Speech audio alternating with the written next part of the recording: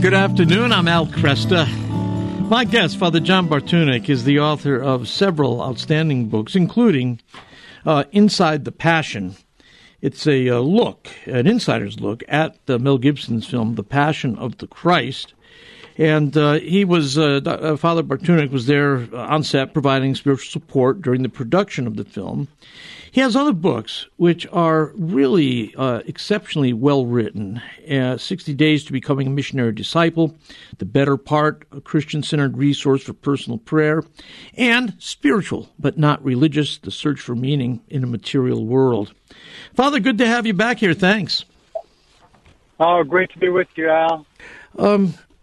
So let me just ask you to once again tell us how you were associated in the offering spiritual support during the filming of The Passion, and how you related to Mel Gibson or the other principal players in the film.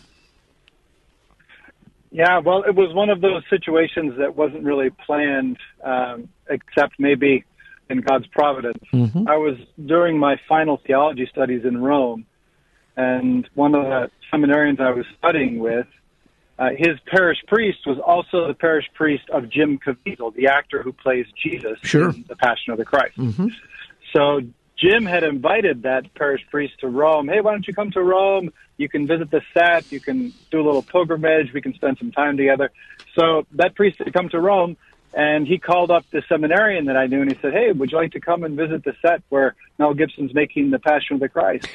And this friend of mine said, yeah, I'd love to. Can I bring a friend? And so he invited me to come along. He knew that I had always loved film and the dramatic arts. Mm-hmm. So we showed up on set there outside of Rome, they were filming, and they had already been filming for about maybe 6 or 7 weeks at that point. Mm-hmm. And so everybody, you can just imagine, all the makeup artists and the lighting engineers and everybody, they'd all been basically these long days for about 6 or 7 weeks. They'd been staring at Jesus for like 12, 14 hours a day. And so things were happening in their hearts and their minds. They had questions. So we showed up with our collars, our clerical dress there, mm-hmm. religious, and everybody wanted to talk to us. Everybody just said, Father, I have some questions for you. Please, what's going on? Can you explain this to me? Yeah. So, and that was the beginning of our contact, and it just kind of grew from there. That's great. You were there at the right time. People were ready to engage. Beautiful. The film itself is not like just any other Jesus movie. It's pretty much in a class by itself, don't you think? Oh, yeah, I definitely agree with that. I think, there's a lot of reasons for that. Obviously, the artistry is very different. Mm-hmm. Mel Gibson decided to film it in the original languages, Aramaic and Latin. Yep. And there are subtitles, but originally, when he was actually filming, doing the cinematography itself, he was thinking there were not going to be subtitles because he wanted everything to be able to be communicated just by the gestures, the tone of voice, all the nonverbals, and he didn't want to put anything that could kind of interfere with you thinking that you were actually there for these events. Yes. So that's why he filmed it, thinking I don't want to use even the subtitles. Eventually, he did put in the subtitles, but even just that approach, making it this is almost a documentary. I want you to feel as if you're really there. Mm-hmm. I think that's one of the things that contributed to that, the power of it. Yeah. And one of the things people always comment on when they see the film is it's bloodier and more violent than they're accustomed to when they've seen other Jesus films. And this was no doubt, intended by Mel Gibson. Talk to us a little bit about why the violence in this film is just more intense and enduring than other films. I think there's a natural explanation and there's a supernatural explanation regarding the intensity of the violence. The natural explanation comes from Mel's own experience of Christ as he prayed through the Passion, as he prayed through the Gospels. Okay. Mel got to a point in his own life where he had abandoned his faith, he wasn't living his faith, and he was very successful as an actor, as a Hollywood director, but he was no longer living a fulfilling life. He was empty. Really very dark place. And it was in that place of his life, kind of in that season of his life, when he said, maybe I should turn back to my faith. And the thing that brought him back to God was beginning to understand through his own study and reading of history, theology, and also of the saints, the intensity of Christ's suffering. When he discovered what really happens in a crucifixion and a flagellation, and then realized, well, that's how Jesus chose to save me, it was the intensity of the suffering that for him was a revelation of the intensity of God's love.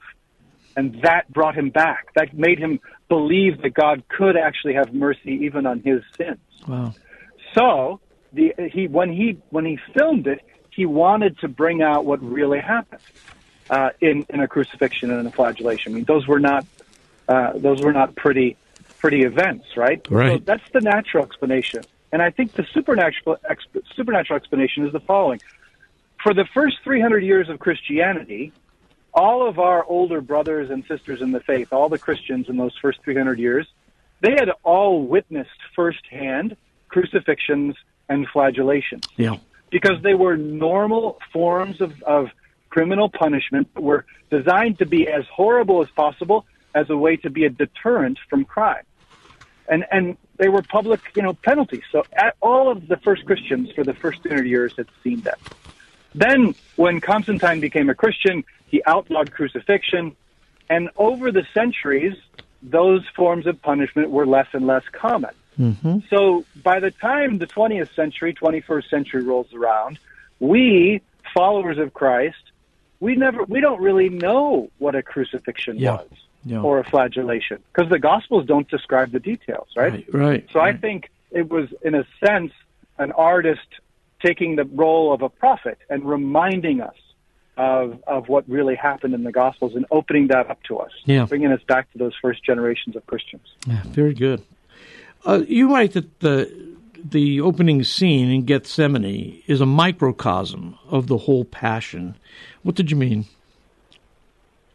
Well, that's the beginning of the battle, right? The battle, Our Lord is suffering. He's absorbing all of the sins of humanity into himself, and accepting that as the Father's will for him, so he's redeeming us, right? And the battle happens throughout the movie. He's suffering all kinds of indignities, and he's loving in the midst of them throughout the entire movie.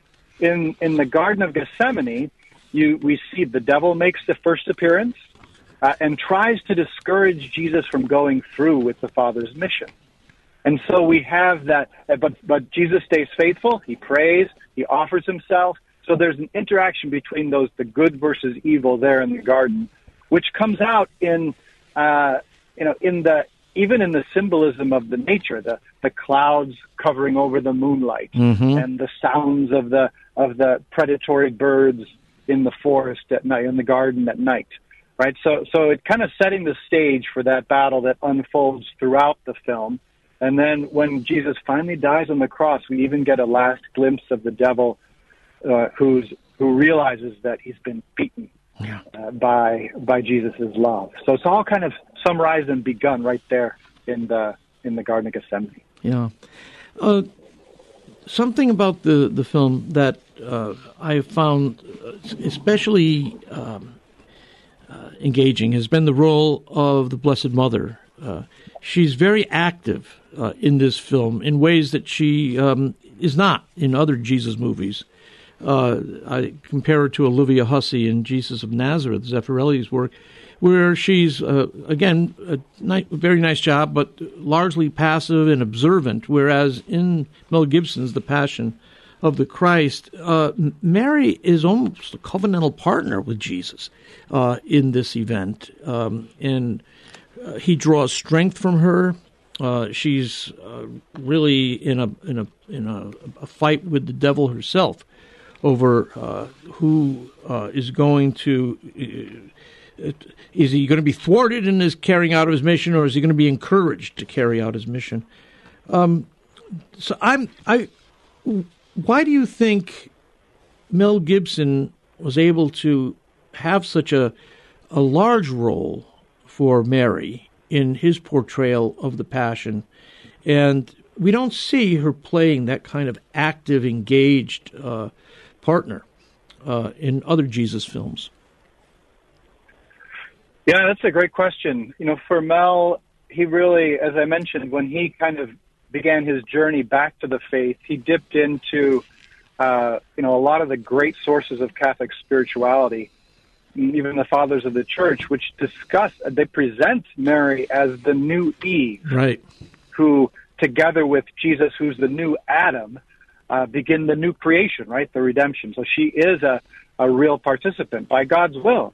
He invited her to join in a very active way in this plan of redemption, just as he invites each of us in a sense, not to cooperate so closely as Mary, but to cooperate with Jesus. And also Mel really immersed himself in the writings of the saints, and even a lot of the visionaries, the mystics throughout the history of the church. For instance, Saint Anne Catherine Emmerich, right, who was granted, she was an 18th century German nun, she was granted visions of the Passion of Jesus and the life of Mary. And a lot of the saints and mystics through the history of the church, when they were kind of given their experience of Christ, the Marian dimension was very present in there. And so for him, it was very important to bring that out. And also, Mary in the movie is always kind of with John the Evangelist and Mary Magdalene. Right. So that trio, right? So it's a little community of believers who are accompanying Jesus, really. And in Mel's mind, that was very important to depict because that's the church. That's the nascent church who doesn't understand, but they're trying to accompany and love and receive from Christ throughout this, this horrible journey. So all those elements kind of came together. It's interesting. Mel said that was one of the hardest roles to cast. He couldn't find someone who really captured the intense presence and kind of the active motherly presence. And then he finally found an actress from Romania who was able to do it. It was fantastic. Father, hold it there. We're going to take a quick break. We'll come back and continue with Father John Bartunek, Inside the Passion, an insider's look at the Passion of the Christ. Of course, I know many of us are going to be watching Mel Gibson's The Passion of the Christ Good Friday or sometime during Holy Week. We want to enter more deeply into the movie.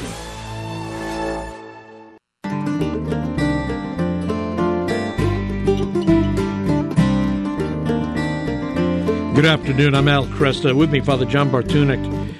Inside the Passion, an insider's look at the Passion of the Christ. And we're talking about, again, Mel Gibson's film, The Passion of the Christ. Father John was there offering spiritual support to members of the cast and workers. I'm wondering, did you sense that Gibson thought this was going to be a blockbuster? Was he afraid it might be a flop? I mean, how did he anticipate the future of it? Yeah, that's a great question. So Mel, when he kind of made his journey back to believing in Jesus and wanting to stay close to him and live his faith, he felt so renewed in his own hope and in his own purpose of life that he felt that he had to tell the story. He had to tell the story of how Jesus had suffered. And the only way he knows how to tell stories is through movies. That's the way he tells stories. So he said, okay, I'm going to make this movie. And in his mind, it was just going to be this kind of an art house movie, a very small movie. No one was going to pay attention to it. He had no idea. that it was going to end up being the highest grossing R-rated film in Hollywood history, even to this day. Oh. No idea. It was going to become a worldwide phenomenon. Oh, that is so funny. Yeah, he's going to have obviously he couldn't have been thinking that he was aiming for great popularity because he was doing, he was having it in, quote, 2 dead languages. So. Yeah, that's right. Yeah. Right. Oh, that's funny. Do you know, there was this, at least for a while anyways, there was all this fear of anti-Semitism and accusations were made. And my memory is unclear, but it seems to me that by the time the film came out, that pretty much had died down once people actually began to see it. Did you talk with him about those charges? Oh yeah, that was one of the major controversies working towards the actual opening of the film. Yeah. There were even, there are a lot of scholars and scholarly groups and, kind of schools of thought that think of the Gospels themselves as anti-Semitic. That's right. That's true. And that many who read anti-Semitism into a lot of the history of the church where it's not present. It also has been present, but right.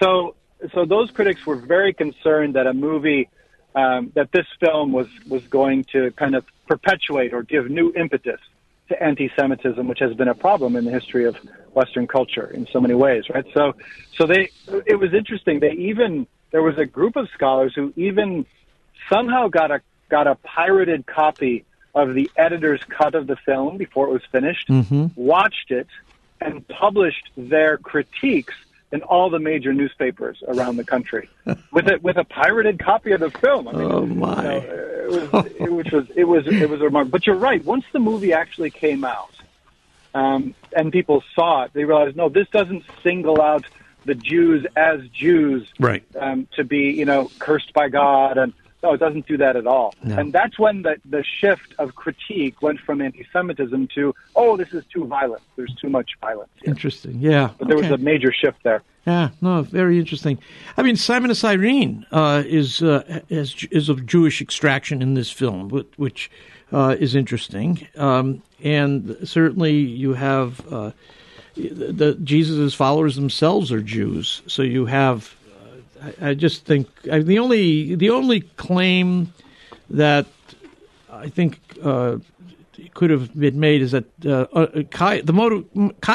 Caiaphas' motivation, the phrase that it's better that one man die for his people, that's not in the movie, and that could have helped to flesh out Caiaphas maybe a little bit.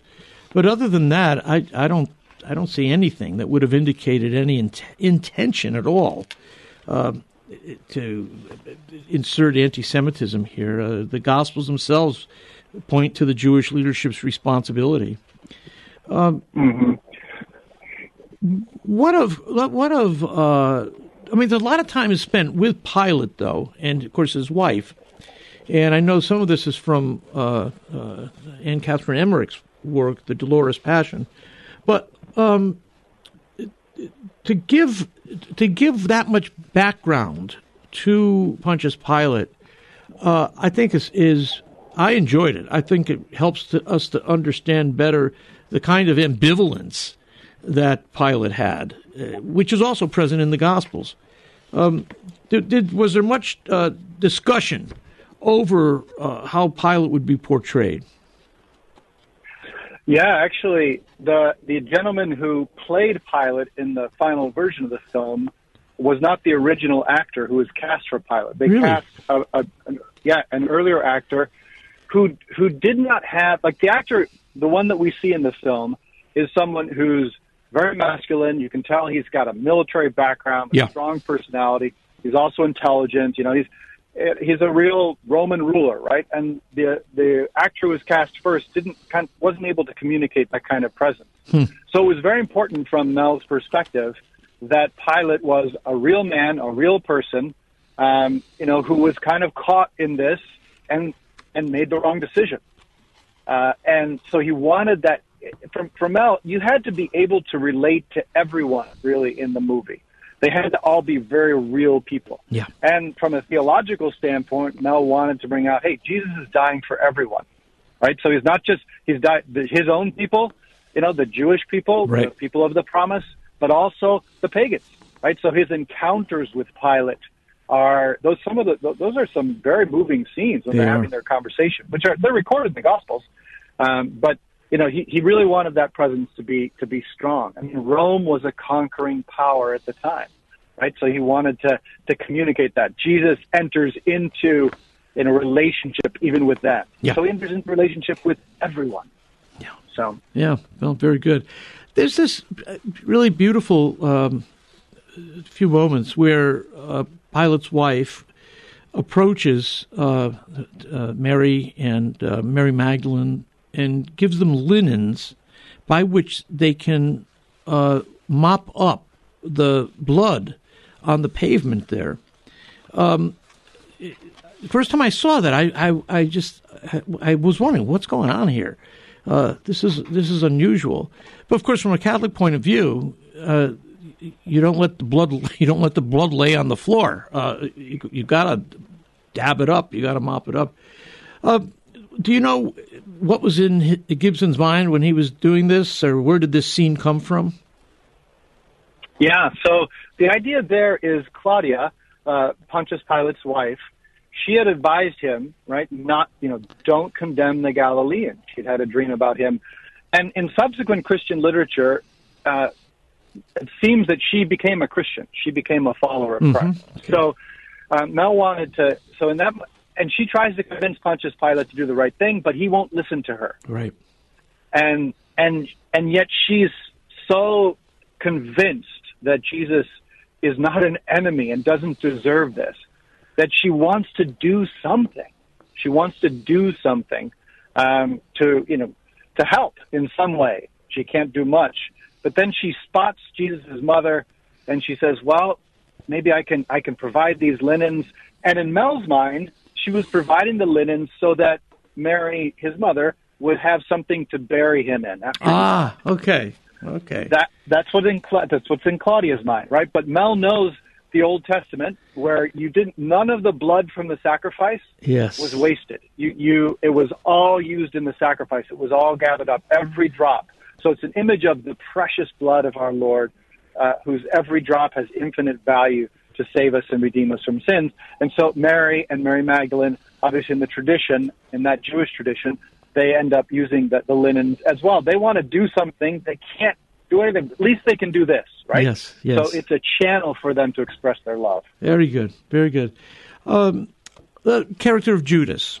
In a number of other Jesus movies, Judas is presented sometimes as somebody who wants the Messianic kingdom to come, now. And when he's convinced that Jesus is not going to bring about this millennial reign, he turns him in, and then he regrets it. But he's basically turning Jesus over out of the goodness of his heart. In this movie, Judas is portrayed as someone who was clearly in the grip of the evil one. And I think this is a more biblical picture than we see in a lot of Jesus movies. Was Mel aware that he was, departing from a lot of cinematic tradition here in his portrayal of Judas? Yes, he was very well aware of it. Judas was a very important role from Mel's perspective. Mel felt like Judas. In his past life, when he's falling away from his faith and rejecting what he had received from God in his youth, and then coming back, his own experience of repentance and reversion was, gosh, I'm like Judas. I'm the one who condemned Jesus. I'm the one who abandoned him. Right? So from Mel's perspective, Judas cannot be like a caricature of evil. He has to be a real human being that you can relate to. And as a matter of fact, the reason that he cast Luca, the Italian actor who played Judas, in that role, is because when Mel was doing the interviews with him in the casting process, he kind of felt sorry for Luca. Luca's a very nervous personality, or a successful actor, but very nervous.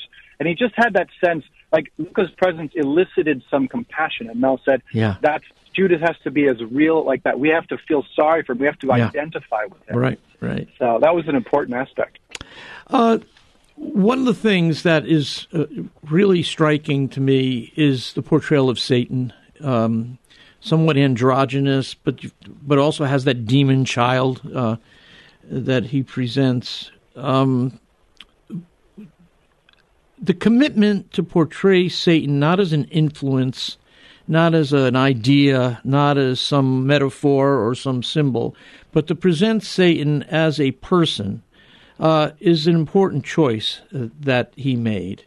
It's an orthodox choice to make, but it's hard to portray Satan. Do you know what his process was to come up with this particular characterization? Yes, yeah, that's a great observation, Al. It's so important for Mel, his own journey and his own experience of God's goodness and also of his own brokenness, convinced him fully that as according to Catholic doctrine, Satan is a fallen angel, a true spiritual being who is against God, right? But was created good, was created an angel, was given existence, right? And then rebelled against God and became twisted and evil. So Mel said, and Mel's own experience of sin and temptation, there's always something that makes temptation tempting, right? There's something good that's being twisted or taken out of its proper place. So the role of Satan had to reflect that kind of theological subtlety. So the actor who played Satan really was a rather striking woman, an Italian actress. And then so there's something good underneath, right? Something beautiful and attractive. Mm-hmm. But then they shaved her head. They shaved off her eyebrows. Mm-hmm. They dubbed over a male voice. So there's something strange. And they even filmed her whenever she appears on screen. She's filmed at a different film speed than everyone else. Oh. So it jars you. There's something not quite right with this character. Huh. Wow. So there's something attractive, but there's something repulsive at the same time. Yeah. And that's how evil works in our lives. That's how temptation works in our lives. So that was very intentional on Mel's part. Yeah. Did he make any comment about that oversized baby that she clutches to her breast, and then he turns at one point and gives this ghoulish grin? That was really unsettling. Yeah, so that happens during the flagellation, and it is a direct counterpart to the exchange of looks, which you've already referenced, actually, between Mary and Jesus. Yeah. Jesus is being scourged. Mary shows up and strengthens him, so he even stands up to take more, to absorb more of the suffering into more of our sins into his own body, right? Mm-hmm. So the mother-son relationship. And then the devil shows up and mocks it. It's the counterfeit. It's the counterfeit Madonna and child. Right. Very good. Father, thanks so much for being with us today. And the book Inside the Passion, an insider's look at the Passion of the Christ, we'll have available for everybody in the online bookstore. Thanks so much. Thank you, Al. God bless you. Father John Bartunek, Inside the Passion.